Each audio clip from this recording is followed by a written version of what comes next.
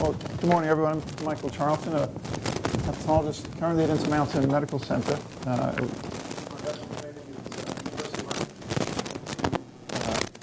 Mayo Clinic, where I was for 20 years, became professor of medicine and director of hepatology there before moving to Salt Lake City. But when I graduated medical school, it was 1986, and I was fascinated by liver disease because we were so bad at it. You know, we had lots of patients with liver disease, liver failure. There was non-A, non-B hepatitis, which now we know was hepatitis C. Didn't remember what we were treating with back then for non-A and non-B? It was prednisone. We were giving patients prednisone, and our professor was saying how wonderful the prednisone was. Of course, it didn't really cure anyone, but it made the transaminases a bit better. At the same time, we had Jay Hufnagel was at NIH doing the first interferon studies. He had a 25% cure rate with his first New England Journal interferon study. Hep B, we had no effective therapy for Hep B, and liver transplant was sort of still exciting because the success rates weren't very good.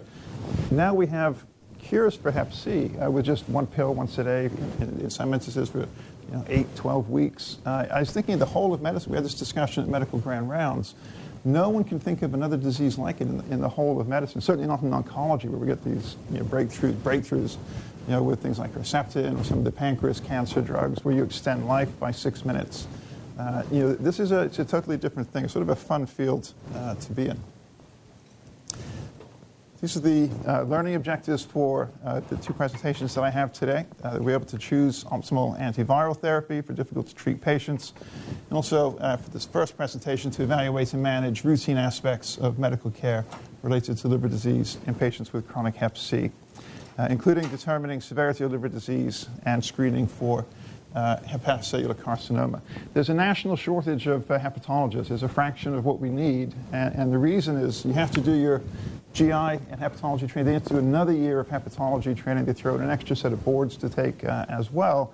And generally, in reward for this, you actually get much lower level of compensation than if you hadn't done any of that. It's sort of like ID, I think. It's the same general principle. All your patients are really sick. Yeah, that's pretty much it. So this is what we're going to cover in this first talk, which is really what I would like for anyone caring for people with liver disease, and that's most patients with liver disease are not cared for by hepatologists. I don't know the exact proportion, but it's a small fraction. What is the natural history and prognosis of cirrhosis? How do you diagnose cirrhosis? Managing common complications, and other issues that are really important, some of which have become CMS quality metrics that affect our reimbursement. So immunization, medications, et cetera. So if you look at the natural history for Hep C, the great majority of patients probably don't have cirrhosis, although the proportion is increasing. All the action in terms of consequences occur once you get cirrhosis. The complications of liver disease, whether it's ascites, variceal bleeding, encephalopathy, you have to have portal hypertension first. All of the venous return from the GI tract, from the tongue all the way down to the anus, has to go through the portal vein and make its way through the liver. Then you throw in blood flow from the spleen as well. All of the complications of liver disease, except for the extrahepatic ones, only occur in patients with cirrhosis.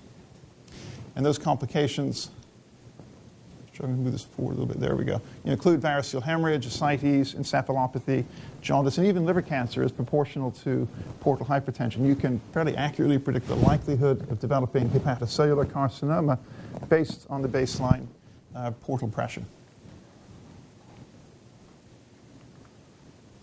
Now this is a study from New York with thousands of patients, I forget how many, it's tens of thousands of patients. They looked at patients who neither had Hep C or HIV, people who just had Hep C, and then people who had Hep C and HIV co-infection. And they looked at a couple of things. One of them was the average life expectancy. If you had neither Hep C nor HIV, you lived in New York City, life expectancy 78 years, as you would expect statistically, about a quarter of people died prematurely. If you just had Hep C monoinfection, your life expectancy is 60 years old in the city of New York, and about 2/3 of you will die prematurely. If you're co-infected, almost everyone dies prematurely. 94% of people in this study died prematurely, and the average life expectancy 52 years. So huge impact, or certainly an association at least, with mortality. These are some of the extrahepatic manifestations. Mixed cryoglobulinemia, about 80 to 90% of it occurs in the setting of chronic hepatitis C infection. If you treat hep C effectively, about half the patients will lose their cryoglobulinemia. It can cause kidney failure. I have patients who are dialysis dependent when they relapse, and you treat their hep C and they get dialysis free. Porphyria cutanea tarda, this blistering skin lesion most commonly seen on the hands of patients, is a hepatitis C associated phenomena. Lymphoma is now reasonably well accepted to be, at least in part, an association of hepatitis C. Type 2 diabetes mellitus, about a 4-fold increase likelihood and risk. Lichen planus, which we see in the tongue, the patient up here, vitiligo. And I think I've seen in my career almost every type of neurological complication, including quadriplegia from severe Guillain-Barré syndrome that reverses with treatment of hepatitis C. So these are just some of the extrahepatic manifestations, and these can occur regardless of stage of disease. Now, Mike Sogg showed some of this before, but one of the interesting things about treating hepatitis C is that you really transform. It's one thing to say if a patient has cirrhosis, which is where many patients are when they get treated now. A lot of the therapy has been prioritized, so to speak, or limited to patients with stage 3, which is bridging fibrosis, and or stage 4, which is cirrhotic stage disease. The great majority of treated patients fall into those categories. And you might argue, well, what's the point of that? Why not treat much earlier and you prevent these things? Even when you treat patients later with disease, people who have cirrhosis, you see this dramatic decline in the frequency. In this case, it's all-cause mortality. So you have this about 70% reduction in mortality for people followed up for up to 10 years by treating their hepatitis C. This looks at liver-related mortality and transplantation and liver cancer. Again, about a 90% decline in the likelihood of getting liver cancer. Some studies go down to about 70%, but no one thinks less than about a 70% decline in liver cancer. And liver-related mortality, even more dramatic. At least this was with therapies before we had the direct-acting antivirals. And these are data that are currently under review. It's a paper we're submitting to Gastro. These are national data. So these are the frequency of liver transplantation for the most common 4 indications. Hepatitis C has, for years, certainly as long as I can remember, been the most common indication. About 35–40% of liver transplant is for hep C. And this goes back to 2005, finishes at the end of 2015. Sofosbuvir became available here. Commercially, there were a handful of patients who could get it through drug trials, but in the hundreds at most at that point. This is NASH cirrhosis here, in this line here, and this is alcohol. Alcohol is probably now the most common indication for liver transplantation in the United States.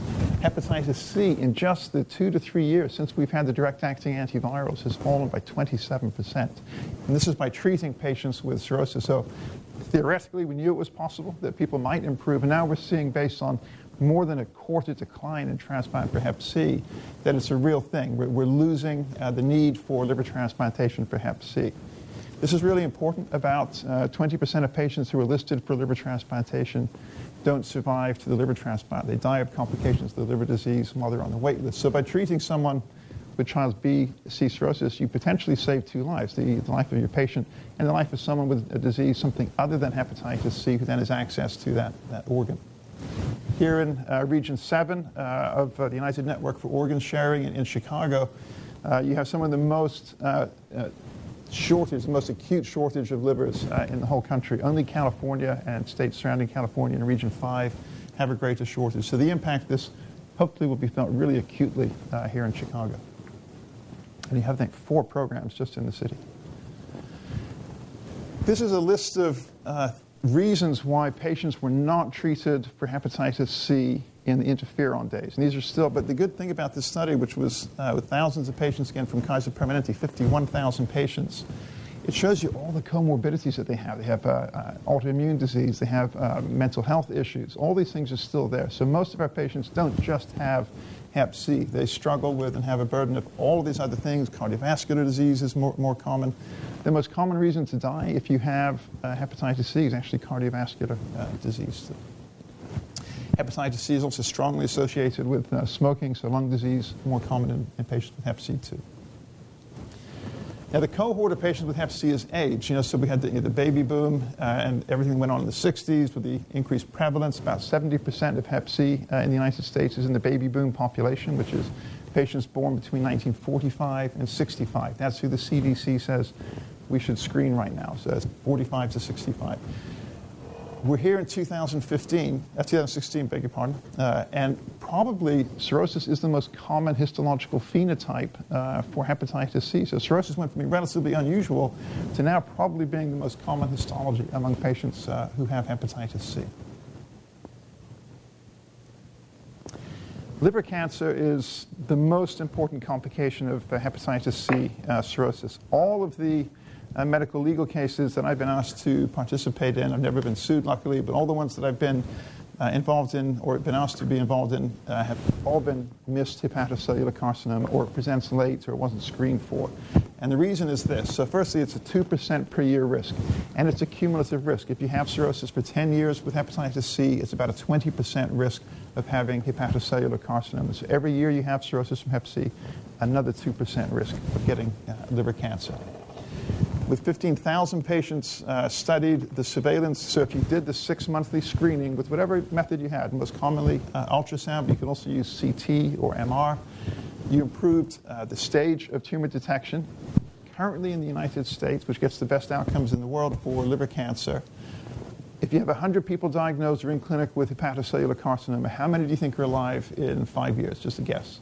There's no consequence for getting it wrong. Just a guess. It's about 15% right now. It's terrible. It's not nearly as bad as hepatocellular carcinoma. And the reason is most patients are not screened and presenting with these earlier stages of resectable, curable, transplantable disease.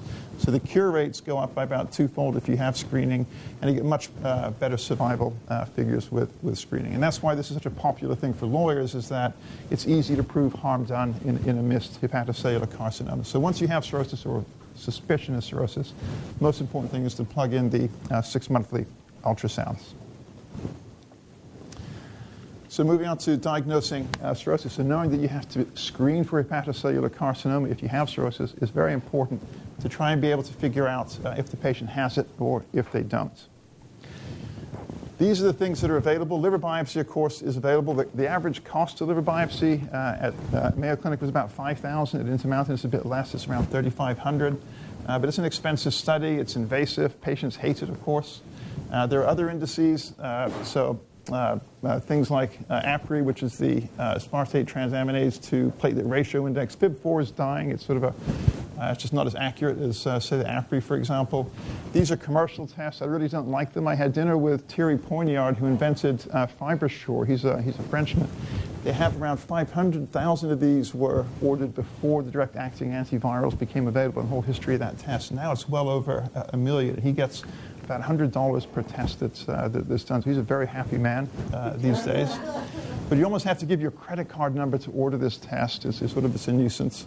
But it's fairly good at the extremes. If you have cirrhosis, it's not bad. And if you have almost no important liver disease, it's not bad at identifying those patients. Transient elastography and MRE, magnetic resonance elastography, we're going to come back to those in just a moment. So a quick question, not a difficult one. Is liver biopsy essential for the diagnosis of cirrhosis? Yes or no? Oh, beg your pardon.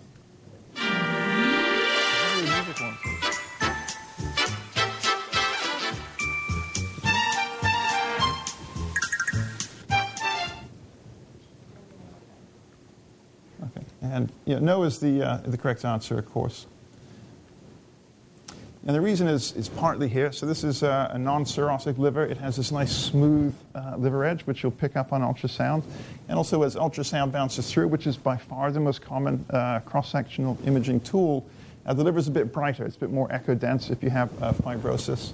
You can sort of see the nodules here, bumpy surface to the liver. Then you get all the changes of portal hypertension, maybe with a big spleen, maybe some intra-abdominal varices or collaterals. Lots of things you can see on ultrasound if you have cirrhosis.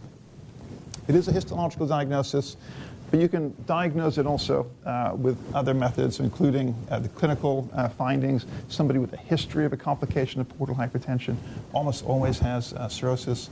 Lab features, particularly thrombocytopenia. If you're seeing somebody with liver disease and they have thrombocytopenia, it's almost always portal hypertension with splenomegaly. The splenic vein drains into the portal vein and through the liver.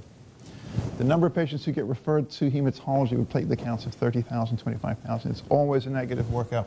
Sometimes involves bone marrow biopsies. You can almost always skip it. And somebody with liver disease and a splenomegaly, really no reason to send them to hematology.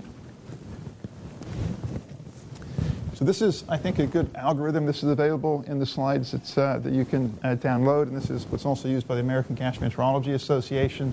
So if you have chronic liver disease and any history of variceal hemorrhage, encephalopathy, ascites, those patients have cirrhosis. There's no reason even to think about a biopsy unless you're worried about the etiology. Maybe think it's a different kind of liver disease, like autoimmune liver disease, where you might give prednisone. That would be a reason to do a liver biopsy. But almost everyone with these complications, if they have them, liver biopsy is not necessary. If you have physical findings, splenomegaly, spider angiomas, for example, those are pretty good for cirrhosis. Enlarged left lobe, pretty hard to really see on physical exam. And I mentioned thrombocytopenia, a low albumin, prolonged prothrombin time. Those things would also suggest cirrhosis. Again, liver biopsy not needed. And then these radiographic findings, so the small nodular liver, the intra-abdominal collaterals, ascites, etc. And we're going to come to MRE and transient elastography next. But if you have none of those things, a liver biopsy may be indicated, maybe.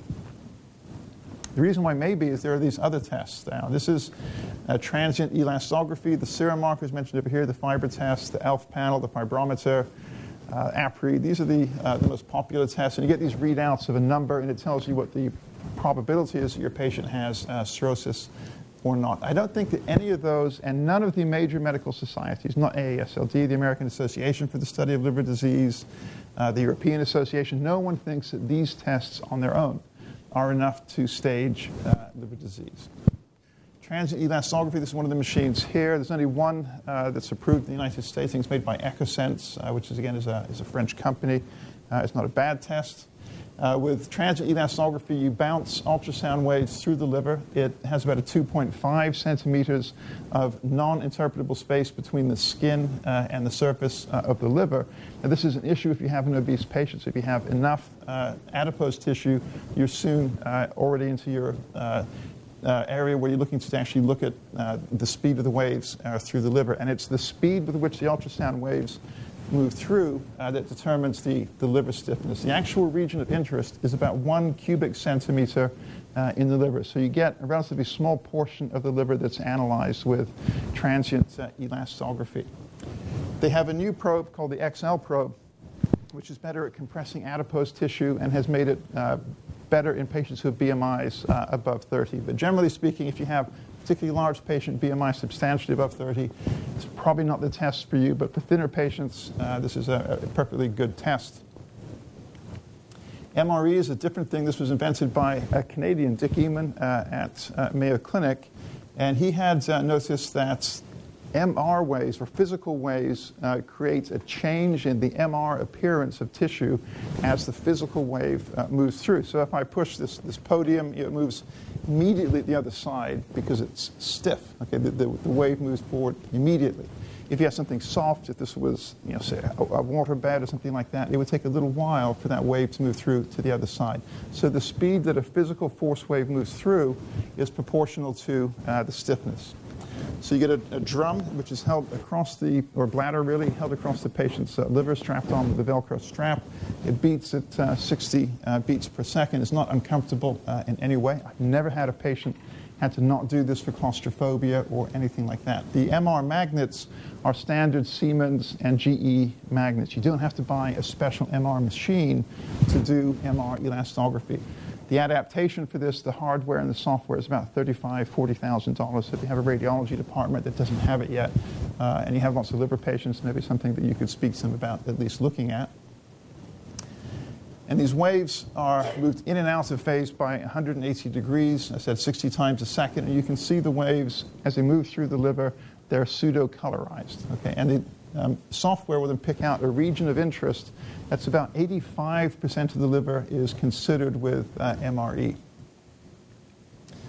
So this is the liver here. It'll pick up about 85% of this area and convert the speed into an average stiffness for any particular geographic or anatomic area within the liver. And these are the first 70-something patients that had liver biopsy, as well as MRE performed within 2 days of each other. Now this number is well over 1,000, but these are the first 70 patients that had this. And the important thing is you have less than 3 kilopascals, you have nothing going on in the liver. Most patients you order this test in have less than 3 kilopascals. This is a great test for saying, I don't have to worry about cirrhosis. I really don't have to worry about almost anything. There's nothing important going on with less than 3 kilopascals. For transient elastography, the ultrasound device, that number is 7. Why the scale is different, I don't fully understand because they're both measuring liver stiffness, but 7 for transient elastography is that uncomfortable number. And for MRE, it's 3. And once you get above 4.5, most of those patients will have cirrhosis. At Intermountain, where I work with 24 hospitals, we have our own insurer called Select Health. We work with many other insurers too. They will now accept transient elastography, the ultrasound-based device with a number above 12, and they'll accept an MRE above 4.5 as being indicative of stage 3 and 4 disease in the absence of biopsies. They realize it saves money, expense, etc. So there's a shift in payers towards accepting these tests. The cost for MRE, obviously it varies with center to center. I know that Northwestern University has one here. University of Chicago is obtaining one. The cost is around $2,200 for MRE. The cost for transient elastography, the ultrasound machine, it's about $500 or less. That's the charge rate is $500. What you get reimbursed is going to be obviously considerably less than that. Personally, I've grown to really like the transient elastography because it's right there in clinic. So a patient can come in and you want to see, is there somebody who I can write a prescription for whatever I'm going to use? And you get the output for the liver stiffness, and if it's above a certain threshold, you can start work on the prior auth papers for that patient. So you do it right there. MRE, of course, is not an office-based device. You're going to send your patient off to radiology, get it back the next day kind of thing, and it's a different test.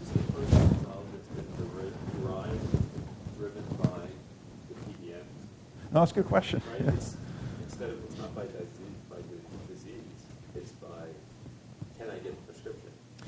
I think its success is driven by that. Its original derivation, when Dick Eman invented this back in the 90s, this wasn't an issue. It was just his observation. And now he's using it for brain MRE, look for Alzheimer's, the brain stiffens with that, for breast tissue as well. But except for the fiber short, the number of tests are phenomenal. Oh, yeah, exactly. No question. $100 for every one. Yeah. True. Every time we want to send a drug to the PBM, he gets $100. Yeah. It's a good position to be in. It's true. It's a good point. When I spoke with, I left Mayo Clinic 3 years ago, and I was speaking with Dick Eman and some of the pathologists at a conference we were all at. The number of liver biopsies performed at Mayo Clinic has fallen by 75%. So it's part of it is this assessment for prior auths for this kind of thing. But also, it's a preferred test. We've had patients travel from California when it wasn't as widely available to get their MRE just to avoid the liver biopsy. Now you can have the transient elastography too. I know that people would do the other test, and they would tell them to eat something like a hamburger beforehand so you get a higher score. So that's an excellent point. So for MRE, eating has no impact. It's been studied, so you can eat, you can have a fatty liver, it doesn't have an impact. Transient elastography is affected by eating, so if you do want to get this is off the record, despite this being recorded. Can you turn the recorders off for just a minute? So you're absolutely right. If you eat, you'll increase it, and if you have fatty liver too, so if you have a fatty meal, you can absolutely increase your transient elastography scores. That's right. There you go. Yeah. It's true. It's one of the differences. Other things that can falsely elevate liver stiffness for, say, MRE and for transient elastography include iron deposition in the liver and liver congestion. So if you have somebody with heart failure for any reason, even if it's acute, you get an artificial increase in liver stiffness that's not related to fibrosis. Now, this was the first study. Now, no one really believed it, so it was conducted in multiple other countries, multiple other sites. This is just some of the other papers trying to confirm it. And all of the graphics look pretty much the same. They all show that the liver stiffness less than 3 kilopascals essentially excludes disease. And if more than 4 or so is where you're going to see cirrhosis. What was missing initially was, does it predict outcomes? And this was a study by Sumit Asrani, one of our fellows who went down to Baylor in Texas, and he looked at a collection of patients, and he combined liver stiffness with MRE, with MELD score, which is a combination of creatinine, bilirubin, and prothrombin time. And if your MELD score was less than 10 and he had low liver stiffness, no one really got sick with decompensation. And the more liver stiffness you had with a higher MELD score, up to 2/3 of people would decompensate. So it not just has predictivity for what you would see on the biopsy if you got it, it also tells you how well or poorly your patient is likely to do down the road. Interestingly, FDA now has been accepting for phase 2 studies for drugs for non-alcoholic steatohepatitis. They're accepting these non-invasive measures as an outcome to guide the phase 3s. For phase 3, we may still end up needing biopsies for these things, but increasingly these are biopsy-free studies thanks to these recent developments. There's a question which a patient will often ask, is MRE better or worse than the ultrasound-based transient elastography? That was studied formally here, published at the most recent AASLD, or American Association for the Study of Liver Disease. And there are different ways of saying it. So RFI is essentially just the ultrasound-based measure. And RFI was not as good as MRE. So MRE is the superior test, there's no question. But the transient elastography, the ultrasound-based, is good enough. And I think if you look at patients with greater than stage 2 fibrosis score, they're not distinguishable. They perform similarly. This was only an overall difference between the studies. If you add one of those commercial tests or non-commercial tests like the AST to platelet ratio index, or the FibroSure, any of those things, to the transient elastography, you have a negative predictive value, so you can exclude advanced disease by 83% and a positive predictive value of nearly 90% as well. So combining these two is actually a pretty nice way to go. And when you do these two together, I think you're just as good as MRE. So less than 3 kilopascal, this is what we do. You're fine. We just leave those patients alone. Nothing bad going on. Somewhere in between is really case by case with those other factors that we talked about, whether you'll need a biopsy. And I would encourage people reviewing prior authorizations for patients to really adopt these tests more broadly. It's a shame to have to make a patient go through a liver biopsy to get access to the hepatitis C therapy. I think it's really an older approach to medicine. So what's the natural history of cirrhosis? Well, it primarily comes down to compensation or not being compensated. So any manifestation of portal hypertension, by definition, counts as decompensation, so ascites, encephalopathy, GI bleeding, etc. So of these things, which is the most common cause of death for somebody with cirrhosis? So variceal bleeding, hepatocellular carcinoma, hepatic encephalopathy, or cardiovascular disease. So 100 patients with cirrhosis, what would be the most common cause of death ever for those 100 or so patients? Sometimes you want to go where everybody knows your name, and they're always Yeah, and you're exactly right. So cardiovascular disease is by far the most common cause of death. Even among people with fatty liver disease, there's 100 million people in the country with fatty liver disease right now. It's about a 3-fold increase compared to, say, liver disease as a cause of death. So cardiovascular disease is important. We're going to come back to why that's an important thing to bear in mind. And the thing about Hep C now is this Venn diagram where you have patients with Hep C. Many of those also have fatty liver disease as well. It's just such a common thing.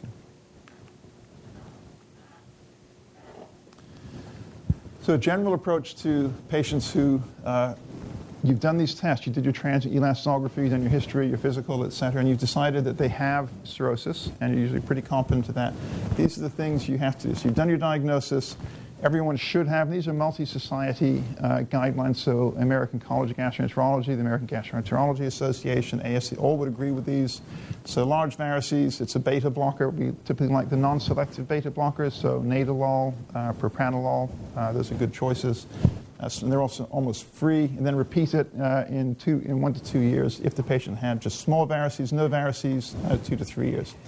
Screen for liver cancer every 6 months. Yeah. If you go a bit longer, I think no one's going to get sued for letting it go 12 months, and often patients don't turn up. And we have, usually it's a 2 attempt to contact patient. It seems to be a standard of care, so if they don't turn up or there is some sort of burden on us to try and contact the patient at least twice more.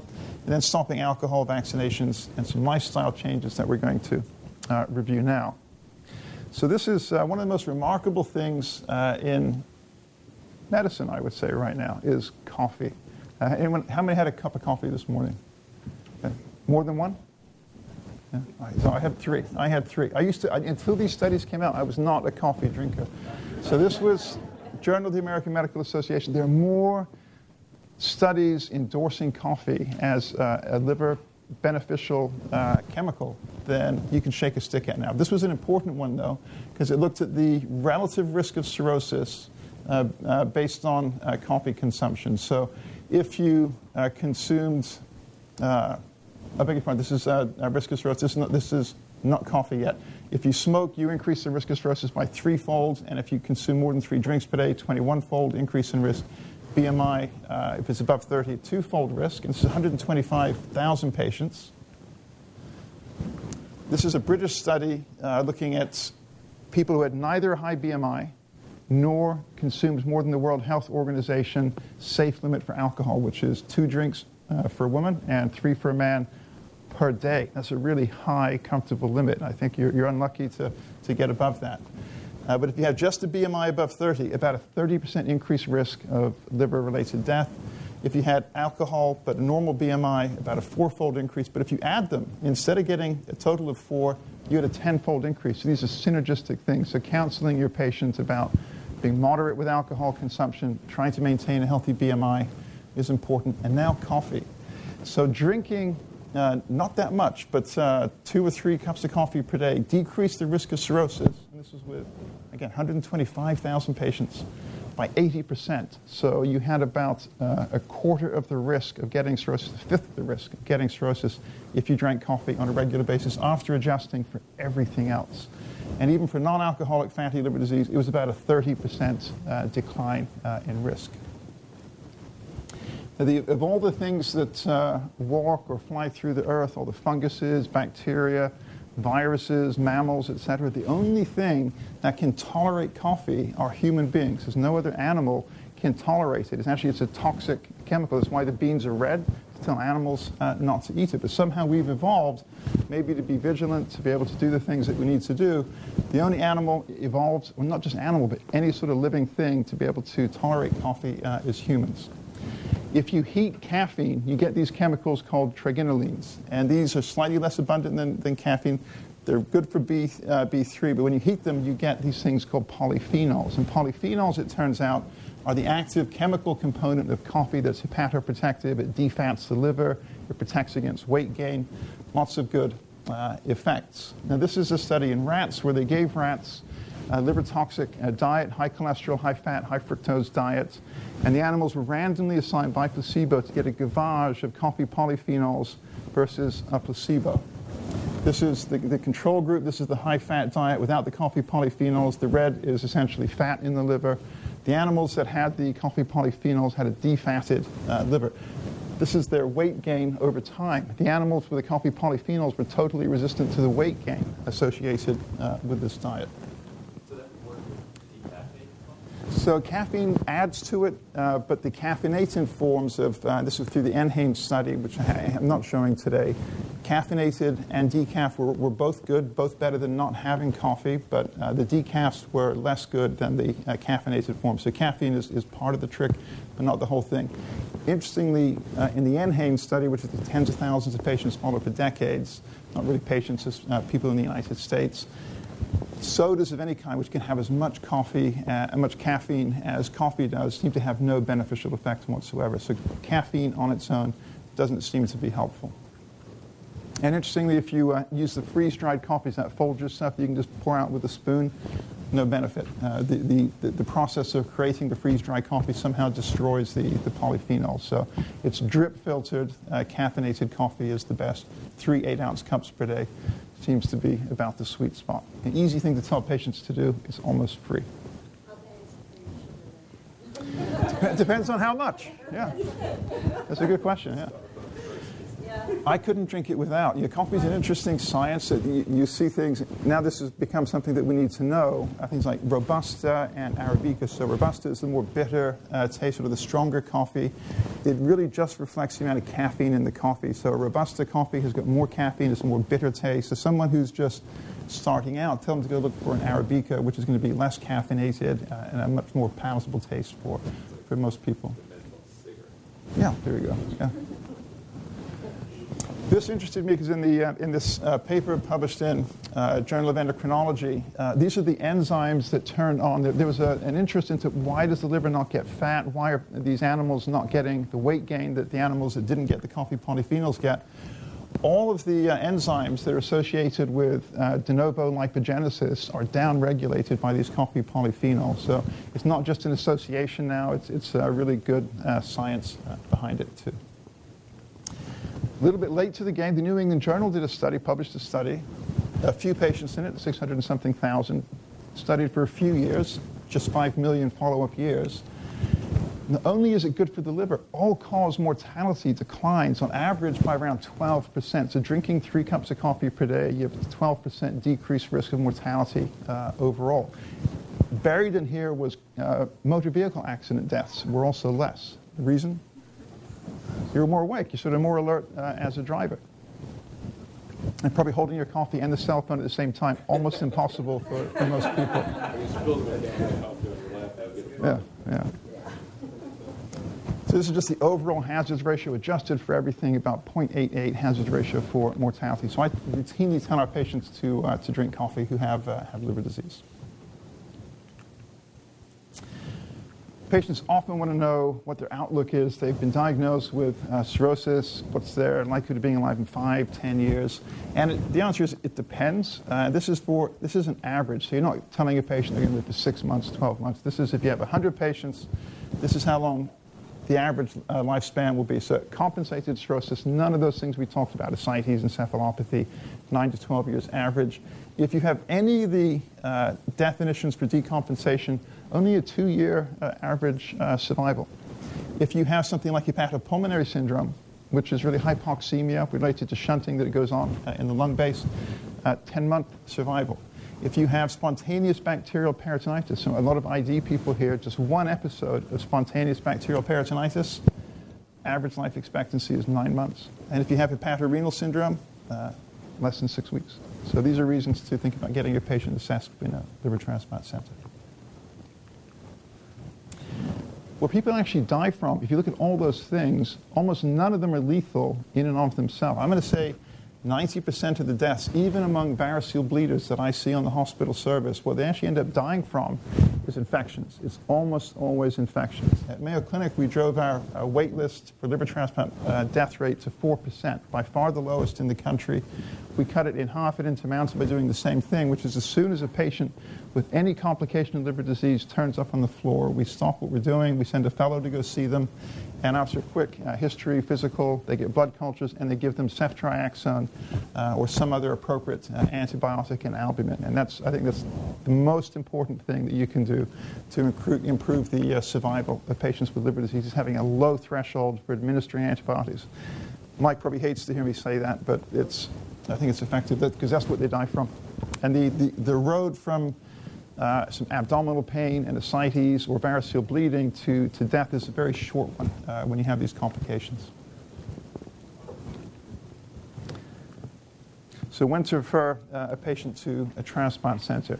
Not everyone with cirrhosis should go, and this is probably the best guide that we have. And this is MELD score, and then survival with and without transplant. So the mortality rate per 100 patients at a MELD score of 15, there's a slight advantage to transplantation. The yellow bar is a bit higher than the blue bar, and the higher.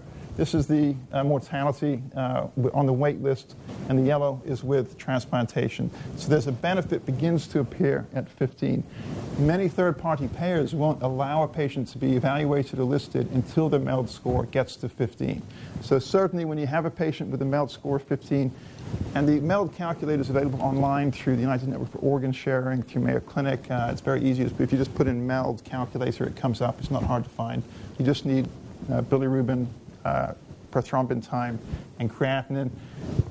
They also ask for sodium now because it adds to predictivity. But if any of those things give you a number greater than 15, for sure those patients should go to a transplant center.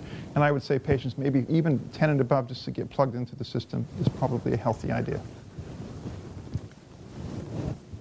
And this is just the hazard ratio for mortality. And it goes from being actually the hazard ratio is worse. You actually do you're more likely to die by having a transplant for a MELD score less than 15 by some margin. Now, there are places in the country where you can get a transplant with a MELD score less than 15. Louisiana, Indiana, right next door here, has an average MELD score transplant of around 22. Here in Region 7, it's about 35. So it's a huge difference. Many patients will drive across the border, and they're in a different organ procurement organization, so they have access to organs that we just don't here in Illinois.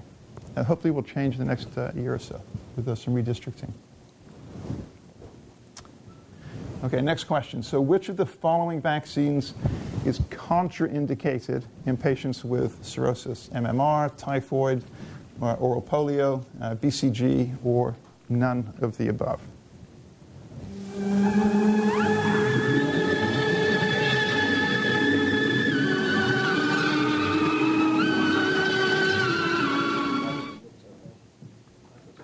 Twilight Zone? Yeah.